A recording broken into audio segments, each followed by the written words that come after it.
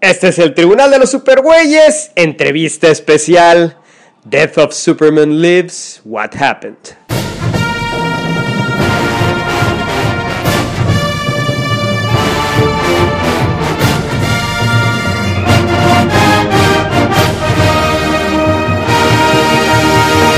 De todos los confines cósmicos del universo, se reúnen con papas y chelas las más poderosas fuerzas del bien que se hayan visto.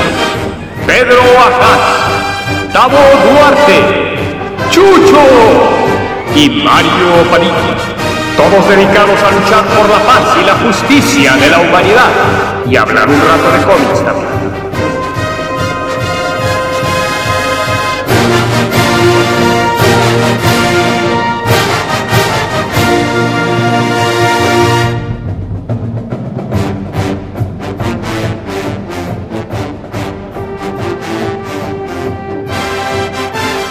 Bueno, pues ¿qué creen? Estoy aquí con la productora y el director de La muerte de Superman vive, Death of Superman Lives, What Happened. Estamos conectados por Skype y pues a partir de este punto vamos a seguir hablando en inglés y vamos a comenzar con interpretación. Ya saben, va a ser traducido, pueden escucharlo con traducción, pueden escucharlo sin traducción, subiremos las dos versiones. Estoy con Jon Schnepp y con Holly Payne. How are you, Holly? How are you, Jon? Thank you very much for your time. We're very good.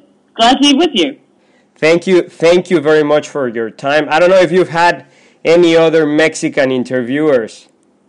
Not Mexican, no. We've had Spanish, but not Mexican. We've done Spain, we've done Argentina, but this is first for Mexico. Yeah, we've talked to a bunch of different people from Mexico who wanted us to come down and maybe show the film there or also do an interview, but unfortunately they were coming at us while we were at San Diego Comic-Con, so it was very hectic and difficult to organize or commit to any kind of interviews. So yeah, I imagine. So are you distributing the documentary here in Mexico? Not right now, but we will be. I mean, honestly, anyone who lives in Mexico or anywhere around the world can actually order the documentary by going to our website, which is www.tdoslwh.com. If anyone across the entire planet goes to our website, they could either purchase a digital download where they could instantly watch the movie and or any of the special features immediately by either streaming or downloading it, or they can place an order for a Blu-ray or a DVD. So those are all things that they could do right this second. So it's all available right now. We're actually thinking about entering a larger distribution deal with several different companies, but nothing is, signed off on right now. Oh no, and that's quite enough for us because actually here we buy a lot of comics from Comixology and from all the digital services because, as you may imagine, distribution is a little limited here in Mexico for many of the geek things that we like. So digital is quite an amazing thing for us. Yes. And it's fast. Oh yeah, that's great. And we truly appreciate your having that availability for your documentary. So, I'd like to know a little about your background, Jon.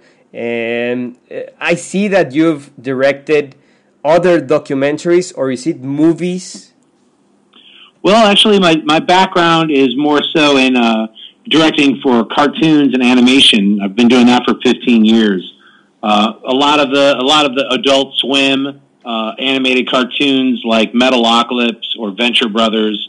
It's pretty much what I'm really well known for in the directing category. I have directed live action comedy shows, like I directed the pilot for the Upright Citizens Brigade many years back, and most recently I just directed a segment for the ABCs of Death, which is a hard R or possibly unrated horror film, an anthology series where there's 26 different directors all picked a letter from the alphabet and did a short film. So I was very happy to be involved in that. This is actually my first documentary, especially a feature-length documentary that I've worked on. I've edited some documentaries in the past, but this is the first one that I ran, myself to the interest of mine. So. And are you guys fans of Superman? Do you read the comics?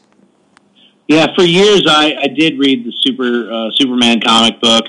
I think more so when I was a lot younger. I was reading the revitalization of Superman by John Byrne. Oh, wonderful! He took over and redid that in the late '80s, and I read his entire run and kind of followed I followed Grant Morrison's run on Superman.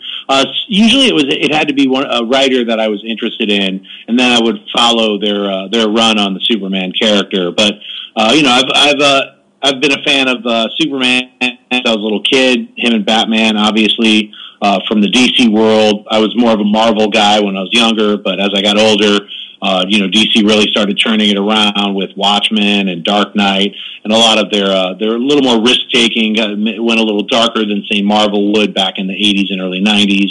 And that is now how they're working in the cinematic world. Marvel's a little lighter, DC's a little darker. Holly, how about you? Well, personally, I wasn't the comics fan that John was, but I started watching the Superman films when I was very young and was hypnotized by those. So that's where my first spark of interest came with Superman. And of course, there was a big gap of time where we didn't get to see any Superman films for a while. And then I wasn't following the Superman comics. I was way more a Batman fan than Superman, and more of the underground comic scene. But I do remember going to see Superman Returns with John back when that came out, and both of us being really, really bored in the theater. I remember John falling asleep. Actually, had to wake him up twice.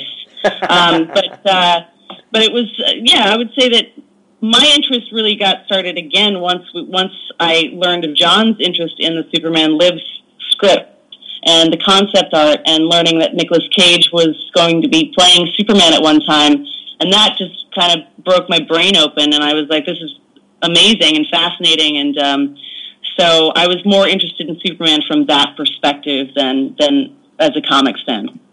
Yeah, it was almost funny, as a comics fan, to watch your documentary and see the third screenwriter say that Superman, as if he had discovered something amazing, that Superman is from a different world and Superman doesn't have personal issues and doesn't have personal problems.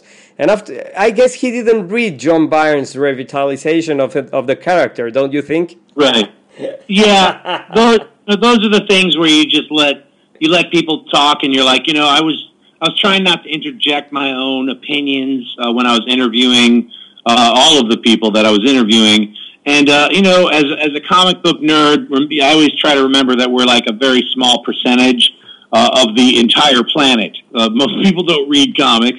And, so I'm not going to cast any judgment on people just because they might not be hyper aware of issue 332 from Superman, the redone thing with when Parasite absorbed part of his brain. Oh, my God. Absorbed part of his brain, he can remember this and that. So, In fact, the fact that you have to say in your documentary that Superman at one time had long hair, that was very funny for me, because I felt actually very, very old, because for me that's something that, who doesn't know that?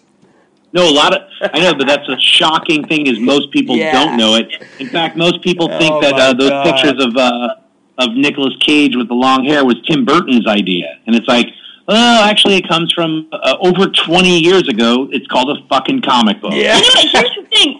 It was funny, but I don't read Superman comics, but I knew that, and I didn't understand when people didn't get that, when we started hearing flack about that when this documentary was first announced, the fact that nerds didn't even realize that was what was happening in the 90s. Yeah. Of course, I remember the 90s really well, so that was just odd to me that people didn't get that.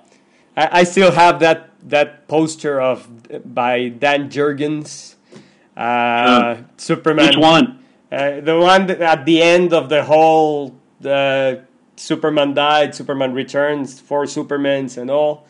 When Superman comes out with the long hair. Right. That's the one that comes to mind. But talking specifically about your documentary, How did the idea come up? Was it because of Kevin Smith's popularity, telling that giant spider story in YouTube? No, actually, I mean, the idea really came about, suggested to me by other friends of mine. Holly and I were coming off of, seeing a show over at Meltdown, which is a comic book store here in LA, in Hollywood.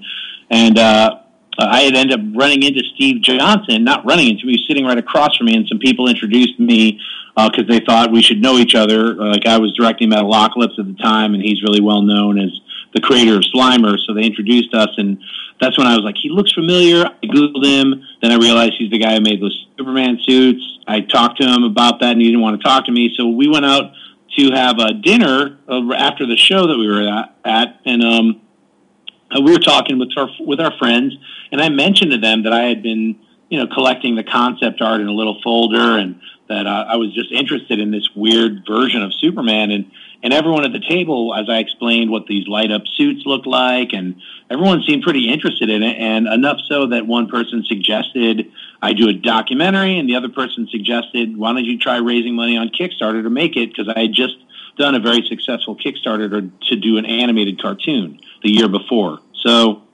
that's kind of where the idea was born, but not even by me, by other people suggesting to me that I do that. And I told them, no, I'm not interested in doing anything. I haven't made a documentary. That's why I don't do that kind of stuff. But then over the course of the next few weeks, I opened my folder of art that I had collected and just started thinking about it. And I was like, well, no one else is going to make this. And anyone I talked to about it, aside from that night, kind of like looked at it like, wow, what a train wreck, or that would have been, or what a bullet we dodged with that one. And I really, truly felt that it would have been something different. It wouldn't have been a train wreck. It wouldn't have been dodging a bullet. It would have actually been, I think, something very special and a unique take on a superhero character that we hadn't seen before.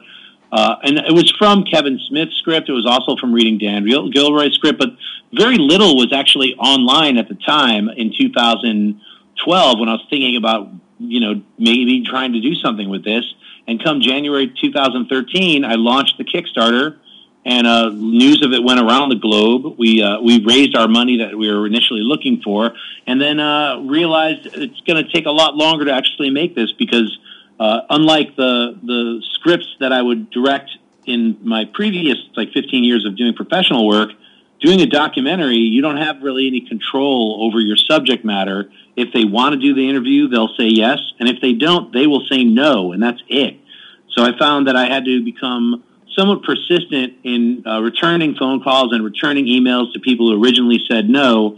And then also being, following through with a lot of different leads that might have seemed to have gone nowhere. But so anyway, that's kind of how that whole thing started. Yeah, and talking about that, you present on your documentary, you present 4 main figures, let's say, which is Jon Peters, Kevin Smith, Nicolas Cage, and Tim Burton. How difficult was it to get these interviews? Especially, I saw that Nicolas Cage did only some kind of voiceover at the end of the documentary. But how hard was it to get in Tim Burton's house, no less? How was it? Well, first of all, I want to clarify that the Nicolas Cage voiceover, as you said, is actually from an excerpt from a press junket he did for the Croods back when he was doing a junket for the Croods. We actually used that audio from that junket and then had the costume test footage playing under it. So that wasn't a specific, interview with Nicolas Cage that we got. That was from other footage. But getting Tim Burton, I'll let John tell you that story. Right. Well, yeah, like Holly was saying, Nicolas Cage declined to be interviewed for our film. And just recently, he's kind of restated something that he said back in 2013, right when I started the Kickstarter. It's very similar. He felt it would have been a win-win situation. The film doesn't have to be made because we have it in our imagination, and he really respects Tim. Basically the same stuff that he said almost 3 years ago. So we kind of understand how he feels about the film. Tim Burton actually was one of the hardest people to get, And lucky enough, I was able to get in contact with his executive producer, Derek Fry, through a fun chain of events. A person who was working across from where they were shooting sent me an email and said, you can talk to this person. I sent a very nice email. That was forwarded to Derek. A few months later, I ended up talking to Derek. He asked me how long I could wait. I said, forever. So another 5 months passed. He said, Tim's very busy, but he'd like to talk to you maybe in a few months. A few months passed. Then he said, hey, how about he's feeling like he'd like to meet you. So Holly and I ended up flying out to London 4 months after that. So in total, we had to wait 9 months because he's a very busy guy. So he just wanted to meet us. We met with him at his house, and then after talking with both of us for about 10 minutes, he agreed to do the interview, and we came back 2 days later and shot the interview at his house, and he was an incredible guy, great interview. The other thing that I want to make sure we make mention of is the help that we received from his executive producer, Derek Fry, who is also in the film. Derek was actually the person who engaged Jon Schnepp about actually coming out there to meet Tim Burton. And he's been a huge help in getting the archival footage and the access to the concept art. All of that came through pretty much directly because of Derek's assistance. So I want to make sure that he's mentioned on that. Right. Well, no, and it's an amazing interview because Tim Burton opens up completely about the movie, and he shows his frustration, especially, that is quite evident. He even says at the end, I love that after credits. Obviously, this is for people that saw the documentary. That's what I said in Spanish at the beginning, that you have to see the documentary before listening to this. But he says, hey, it's 2014 and I'm still working on this, right? So you can see his frustration. You can see how Tim Burton wanted to do this movie. Well, it's got to be. I definitely feel the frustration. I've worked on some pilots, and when you work on something and it's never feels like it's never completed. He worked on this for roughly 2 years, so I can barely imagine the kind of levels of frustration after you're like. Basically, he said in other interviews, he said, I basically made the movie, we just forgot to film it. So it's something, he didn't say that to me in our interview, but it's something that you feel comes through when he's talking about it. It's literally doing all this creative work and thought and the process of coming up with a unique take on this character and putting a new spin on it, because that's what they wanted to do. They were looking to, how do we get past the Superman from Superman Quest for Peace? How do we put a brand new spin on this franchise and give it its unique new take? So Tim Burton had done that with Batman. So I really, truly feel he would have done something very unique and special with Superman. Now, talking about that, you show that the movie had 3 scripts. First, Kevin Smith's. The second, I don't remember. Wesley Strick. Wesley Strick and Dan Gilroy. Kevin Smith, Wesley Strick, and Dan Gilroy. Okay, there you go. Now, obviously, you've read the 3 scripts. Yes. Which one was the best for you? Well, for me, I don't think any of them were the best. All of them were non-completed scripts. They were like what you would call a first draft. But all of them had their own special, unique takes and interesting elements to them. I don't think any of them, like I'm saying, none of them were like, oh, just film Kevin's or just film Wesley's or just film Dan's. I think all of them had elements to them that would have been fun to see on film, but they weren't 100% finished or polished. They weren't ready to go to film right away. So they still all 3 of them needed work. That's one of the things that we come up against quite a bit from fans who've seen the film or just audience members is, when after having seen the documentary, they say, now I really want to see Superman Lives. The problem inherent with that is that there wasn't any script that was completed enough for them to have seen it, So It couldn't be made today because there wasn't a complete script even then. So for all the people who are saying, well, I'd love to see that film made now, it's a time capsule that can't be repeated. It's not possible to make the film now because you would need to go back into 1998 when they were making it and finish it then. I mean, so many years have passed, almost over 15 years now. And it's one of those things where when you're making something like a film, a feature film, the process from script to finished edited film is a giant process. So many things change. Actors, producers, rewrites, new scenes are added, scenes are scrapped. I mean, there's so many elements to it that happen. Yeah. Now, I know that you're both professionals, but being with Tim Burton, didn't you just have to geek out with him completely and tell him, I don't know, ask him about the new Superman movie, what he thought about the other Batman movies, about the Schumacher movies? Didn't you geek out with him? No, that it didn't really ever come up. Really, honestly, when we were there for one purpose and one purpose only, which was to interview Tim Burton about Superman Lives. So, right. It wasn't a time for chit chat and to talk about other things. But obviously, we're both big Tim Burton fans. But I think the thing that really kind of warmed him to us was the fact that when we talked with him even briefly 2 days prior to interviewing him, we all connected on different aspects of art that we all appreciate. For me, it was children's illustration. For John, it was Hammer horror films and things like that. So, and that conversation was literally about 15 minutes.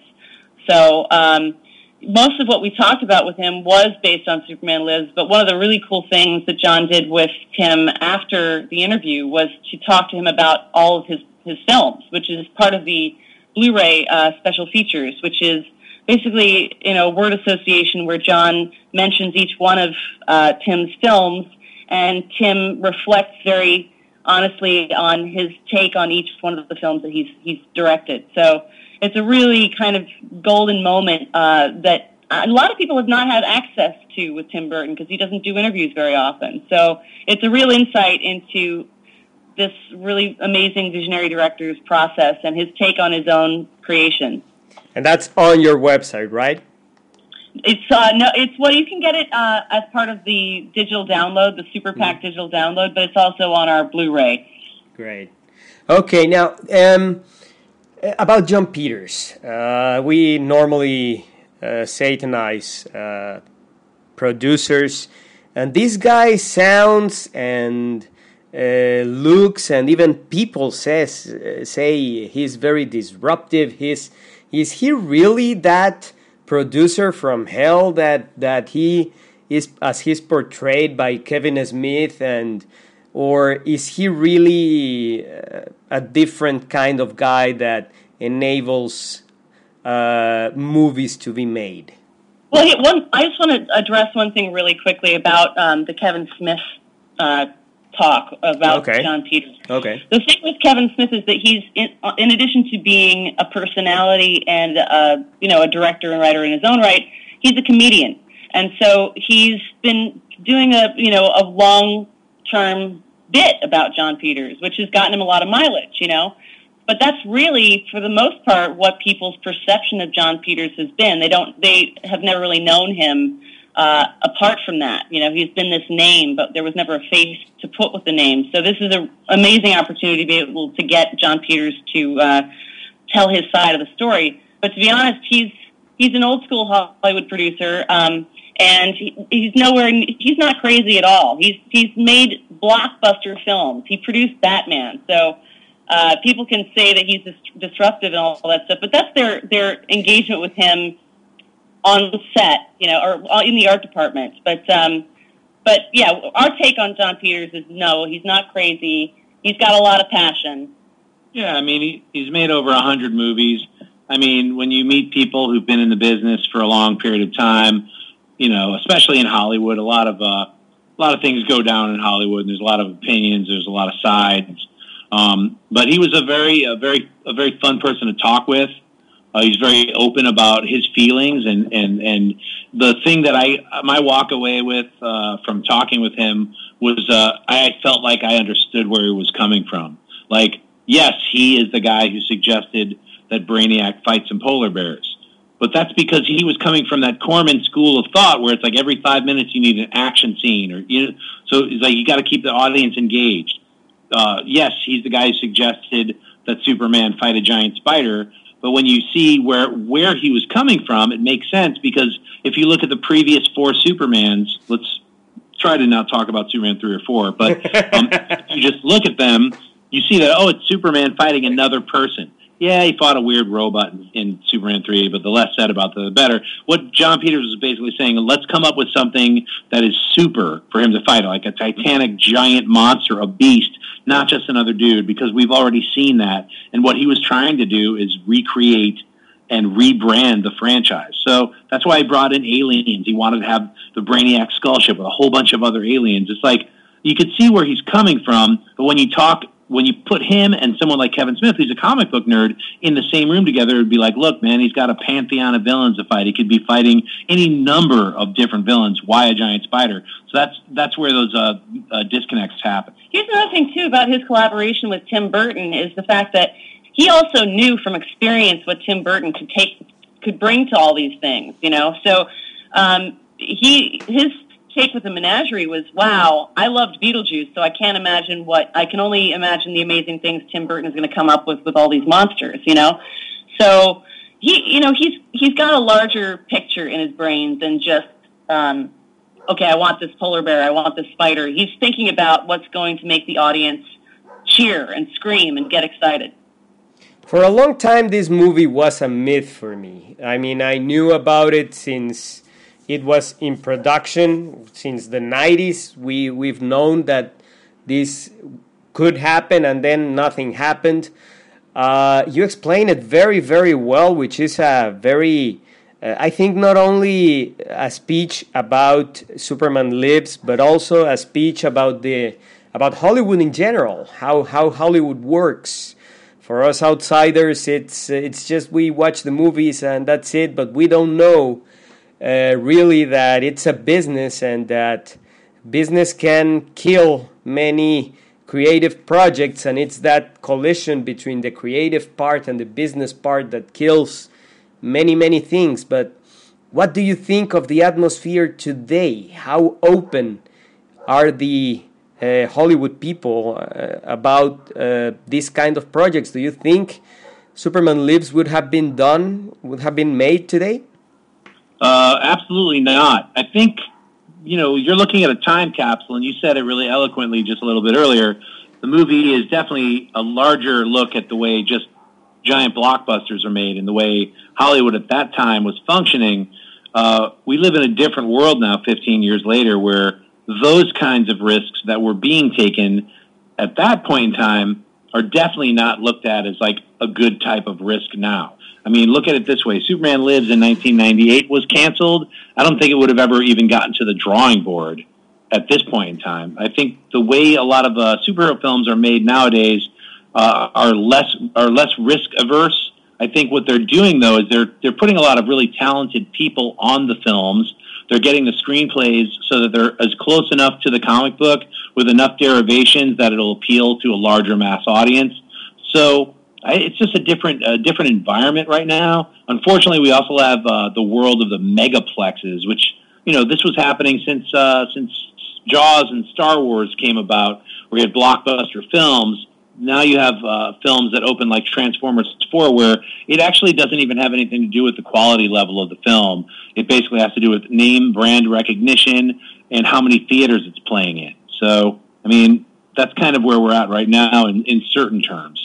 I wanted to share an anecdote, too. After we finished the film and we screened it for some of the people that had worked on Superman Lives, one of those people is a man named Sylvain Desprez, who's one of the concept artists. In fact, he actually asked us to say he was an ex-concept artist. I don't know if you'll recall from the documentary, but he's the one who was talking about Jon Peters fighting a shark. But in any case, he's also one of the he was kind of one of the more dissenting voices as far as the production on Superman Lives, saying that it was, basically it's people build up an idea of something and it's not really ever going to live up to that idea.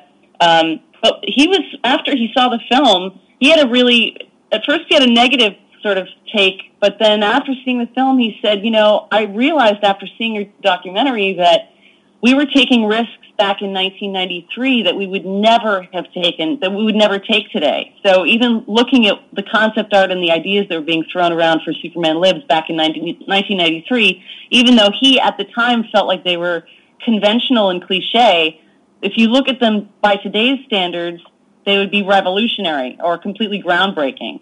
So he was kind of basically recognizing that back in those times, back in the 90s, it was even a more accepting climate. Even though this film didn't get off the ground, it was more, risk was not as scary as it is today. Yeah, and I think what I really enjoy about what we did with this documentary is it's okay to take risks, because the people who are watching this film now, it's 15 years later, but most of the people who come away and after the film is over, they're like, wow, I really want to see this movie. And why is that? I think it's because it was taking risks. I think it's because it was trying something different. I think it was because it was creatively visionary and different from what we're all expecting Superman to be. I think what we expected Superman to be was Superman Returns, and that's boring. So I think when you get to something where you're actually transforming the characters or the storyline or any kind of adaptation, and you're taking it and making it something new, that's what you try to do when you refresh a brand. When you take a character or a storyline that's been told many, many times over years, you're trying to get a new audience, you're trying to rebrand that franchise. That's what it takes. It takes originality, it takes creativity, it takes making and taking risks. And that's what I really like about what the everybody involved with Superman Lives were doing. Even though everyone at the time was just doing their job, what it's become now is a little bit different. So when you see that kind of originality crackling through, it's invigorating and it makes you want to see that film. And also, I mean, when you think about the fact that Tim Burton was the one who basically revolutionized Batman for the world, as far as the cinematic universe is concerned, obviously he would have done the same thing with Superman. Him and Paul Dini and Bruce Timm, I think. Yeah, but to a much lesser extent. Once again, you're nerding out. You're talking as a comic book nerd. Nobody on the planet really knows who Paul Dini is, and maybe a few more people know who Bruce Timm is, and that's only because of recently. If you go back to 1989, no one knew who they were. And it's like the only reason they made Batman the Animated Series is because of the success of Tim Burton's Batman. Yeah. So you have to remember this, as comic book nerds, all of us knew about the night. We were 1/100,000th millionth of the rest of the planet. Everyone else, when they mentioned Batman in 1989, before Tim Burton's movie came out, they thought of Adam West and Biff Bang Pow. And they were, oh, you mean for little children. That's what the overall world view of Batman was. And that's why when someone like Tim Burton takes that and adapts certain elements of things from the comic books, like the Dark Knight Returns, and brings them to a large mass audience, that's what you get. You get a giant hit. Yeah, it's a shame we'll never see Superman Lives or Jodorowsky's Dune, for example, which was also a jewel for what I saw. But what do you think about Man of Steel and Superman versus Batman? I have to ask this question. I liked Man of Steel. I thought there was a lot of cool things that they tried doing. I'm one of those people who actually liked the Krypton origin sequence.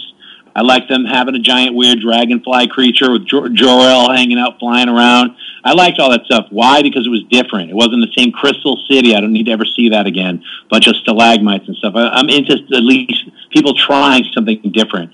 I thought they did a good job with Man of Steel. Of course, there's a few things that, I would change. Maybe not, his paw reaching out while there's a tornado. Like, it's okay, son. The dog survived, and him getting whisked away. Maybe I would change the ending with him flying to the other side of the planet and fighting that squid creature. Would have just cut that out. It was unnecessary. But overall, I really like Man of Steel, and I'm actually really excited about what they're trying to do with not only Batman v Superman, but establishing this cinematic universe. Because basically, Zach recently revealed that he's established this whole cinematic world, and they're building it backwards, so to speak. They already knew what they're going to do with Justice League, and they're building that backwards into, Batman v Superman, all these others. So I myself personally think it's kind of cool what they're doing with the DC universe. Just with only Man of Steel, that's the only one I've seen, or anyone's seen at this point. But at least everything I'm seeing with Suicide Squad, at least it looks interesting and different enough from what Marvel is doing with their characters. So I'm cool with that. So I think we've entered the golden age of cinematic movies and television for these characters that we grew up with, where they never had a chance in hell to have a movie or a TV series. Now we have not too much of it, I think. I think it's just enough, and it's going to be explored. So it's the next 5-10 years are going to be really exciting, and it's cool to be a fan of this stuff. Well, guys, I just have to say to you that I really admire you.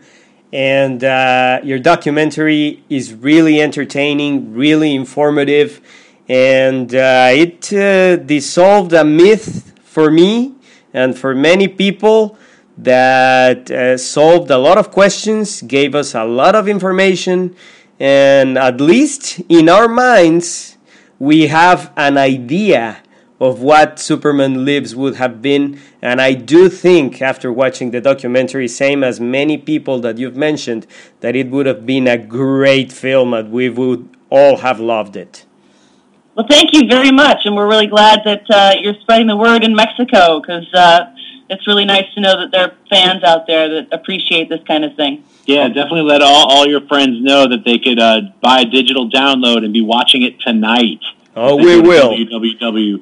Make sure our website is a link on if it's a written page. Make sure it's a hot link, just so people know that they can immediately buy the film and see it and enjoy it. So, thank you very much, guys, for your time. It's been amazing talking to you, hearing your side of things. Now you are on Tim Burton's chair, on Kevin Smith's chair. Now you are being interviewed by a lot of people, and I think that's amazing. You guys deserve it. Well, thank you so much. I also wanted to mention that just to stress that this is an independent film. We raised our money through crowdsourcing, but we're also in debt by spending a lot of money to get this film done the right way. So it's really by other people supporting our film and buying our film at our website is the way they can really help make independent film and films like this continue to go. ¿Ya oyeron, jóvenes? Abusados con la espiropiquetiñada. Sorry, that was something for the listeners in Spanish. Right on. No, yeah, because here in Mexico, piracy is big, and we do try to tell people to buy things especially when it's something independent and when it's readily available in the internet, such as graphic novels like The Sculpture, Scott McCloud's The Sculpture, and many other things that are readily available. We try to ask people, and fuck them if they don't, because really they are truly hurting the creators. Yeah, the best you could do is let them know. It's like, hey, this isn't one of those giant companies that it's like, oh, everyone's pirating it, but it's just a little very small nuisance. This actually is hurting us. So it's like anybody who buys it will be helping us. Well, I hope you get a lot of buys from Mexico because of this interview. Thank you so much. Appreciate it. Great talking with you. Y bueno, pues esa fue nuestra entrevista con la productora y el director Jon Schnepp, The Death of Superman Lives, What Happened. Es un documental verdaderamente recomendable. Sí tiene algunas partes en que es pues gente hablando, así es que si tienes déficit de atención, créeme que te va a aburrir un poco, pero si estás interesado al menos un poquito en la historia de Superman y en la historia del cine y en cómo se hacen las películas y en qué pasó con esta película en específico de Superman de Tim Burton, creo que este documental es para ti y te va a encantar. Y pues ya saben, jóvenes, escúchenos en tribunaldelosupergüeyes.com. Y pues bueno, pues escúchenos en iTunes. Pedro no sabe lo que es iTunes, aunque Pedro no está aquí. Pero pues ya saben, escúchenos en iTunes, pónganos sus reviews en iTunes. Tabo. Bueno, tampoco está Tabo aquí, pero pues ya saben, lean nuestro Tumblr. Pura pendejada en nuestro Tumblr, damas y caballeros. Y pues ya saben, nuestro Twitter, @supergüeyes. Y pues ya saben, escúchenos en nuestro blog, tribunaldelosupergüeyes.com. Y pues muchas gracias por escuchar. Y pues disfrútenlos con leche.